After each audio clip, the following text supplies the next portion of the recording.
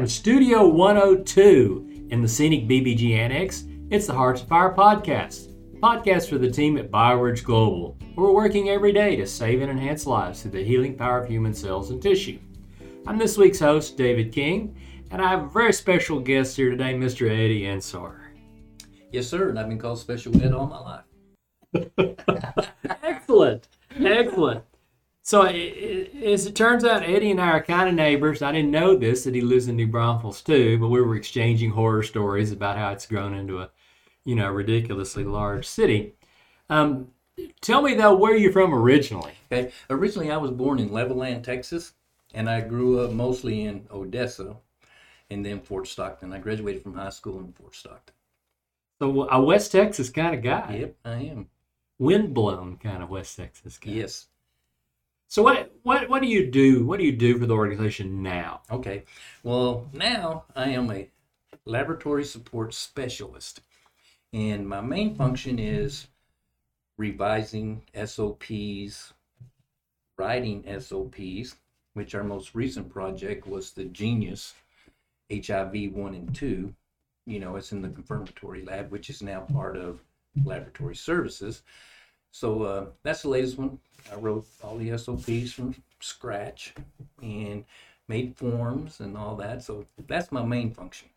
But it's like my job description says, laboratory support specialist. And that's what I do. I support anything, everything. Doesn't matter what it is. It's like one time I got a text from Delia. Eddie, can you go check out the big zebra printer down in the NAD area? Somebody had told her that it couldn't be fixed. She was going to have to get a new one. So I go down to the lab, look at it. 2.5 minute YouTube video later, printer's up and running fine. But anything and everything. I mean, yeah. And how do you wind up in a position like this? You've done a variety of jobs around here, okay. Right? Well, I started off in the processing lab as a tech, running Prism, Commanders, and I ran Neo for a very short time before I was transferred to the micro lab. That's back when Gary Britton was here. He asked me to transfer to micro. So I agreed and I went to micro. And then I guess I was in micro probably about 7 years. And then I applied for a job with Nate Lawrence up in business integration. And so I moved up there in 2015. And then I guess it's a couple or 3 years later, they were having to cut backs. And so they did away with the business integration department. And this job was available, so I applied for this job and I got it. And that's how I wound up with this job. And the kind of experiences you've had through the years really help when you do things that are very fundamental, like writing SOPs, right? Well, I really like writing. I like writing the SOPs. I mean, they're not always easy. They're not always 1 + 1 is 2. It's like if, then, that, whatever. But I like it because for me it's kind of a challenge. But it's like once I get the first word, the first few sentences, the first paragraph, it's like then I can just put it all together. I like that. Another thing I like about my job is I'm not stuck at the computer all day, every day. I get to do other things like go work on the printers or even helping other people, not just limited to my department, but like there's things that involve my department with other departments like biomed. I got a text from Andy, hey Eddie, this cooler needs to be cleaned out. We're taking it over. We had stuff in it. So sure, I clean the cooler out so they can do what they want. I get a text from people all the time. Eddie, do you have a minute? And I'll go down and I'll, like people who were doing SOPs for different departments, and I'll help them with that. Or I got one yesterday from somebody, Eddie, can you come over here for a second? And I went over there and it's like, man, I can't find this SOP in master control. Help me find it. I mean, anything and everything, but anything to help keep everything moving, David. That's what it's all about. We got to keep going. And is it you ever tempted like this just to turn your phone off? No, doesn't bother me at all. Doesn't bother you at all? Not a bit. I hear people, I'm going on vacation next week. Don't text me, don't email me, don't call me. And I'm like, you know what? I'm going on vacation next week. If you need something, call me, text me. I don't care. I'm Doesn't bother me at all. Most places you go, the phone will work, right? Yes, well, yes. Now, sometimes I'm out in the middle of a lake somewhere, or if I go down south to the Nueces River, it may not work for a short period of time. But I'm not going to stay out there like daylight to dark. I will be back in and get a phone reception at some point, and I'll answer. All right. So there are rumors that you're trying to retire. Yes, I am actually basically semi-retired. I'm going to retire whenever they hire my replacement and I get them trained, then I'll be retired. So I'm like semi-retired. So it's basically because you feel like this is such a specialized job that you're going to have to show somebody the ropes, right? Absolutely going to have to show somebody the ropes because there's really nobody else that does what I do. I mean, I don't have backup. I don't back up anybody else. I mean, it's just pretty much me. And I told Vanessa, I was saying, look, anybody can do this. She laughed. She says, there ain't no way, Eddie. She says, there's nobody out there that I can send a text to and say, hey, I need this done.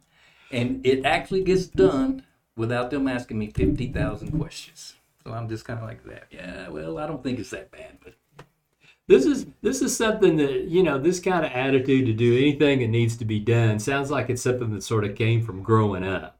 Well, I grew up in a very strict household, and I can't stand being late. I will not be late unless it's some kind of an emergency, and definitely if you do something, you're going to do it right the first time. I mean, it's just the way I was raised. That was my mom and dad. We had peach trees growing up, had a little small peach orchard.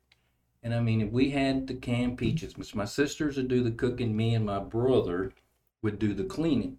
And once we cleaned them big old pots, I mean, if there was even a speck left in there, you're going to clean them pots and a bunch of other stuff. So, yeah. So you got that ethic very early. Very, very early. So what's going to happen once you do finally retire? What are you going to do? Well, I have 3 grandchildren that I'm planning on spending more time with. I have one very, very special granddaughter. My first grandchild was a granddaughter, and she's 12 years old. But she's very special because she was born on my birthday. So, but then I have 2 grandsons, one 6 and one 3, and need to spend some time with them. And of course, fishing. I do like to do a lot of fishing, so I'll be getting more fishing time in. And like we was talking earlier, though, I used to play golf, but haven't played golf in a long time.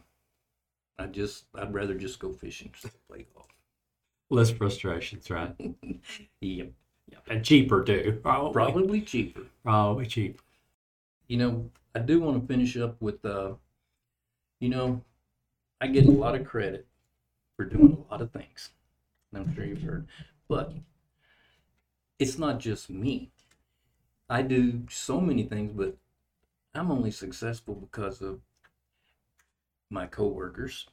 They're freaking awesome to work with, always ready and willing to help. I mean, I really need them. And then my bosses are great. I mean, they provide me with what I need to do what I need to do to get things done. They're just great to work with. And you can ask anybody and they'll confirm what I'm about to tell you. I love working here. I love my coworkers and I love my bosses. Well, that's just fantastic. It's good to hear. Thanks for coming by. We appreciate you. All right. Executive producers of Hearts of Fire, Adrian Mendoza and Jay Pajinski. The producer is Heather Hughes. Our director is Angelica Sandoval with technical assistance from Matthew Flores. Hearts of Fire logo was designed by Roberto Esquivel. If you have an idea, suggestion, comment, suggestion for a guest, want to be a guest on Hearts of Fire, please feel free to email us at heartsoffire@bioridgeglobal.org. Thanks for joining us.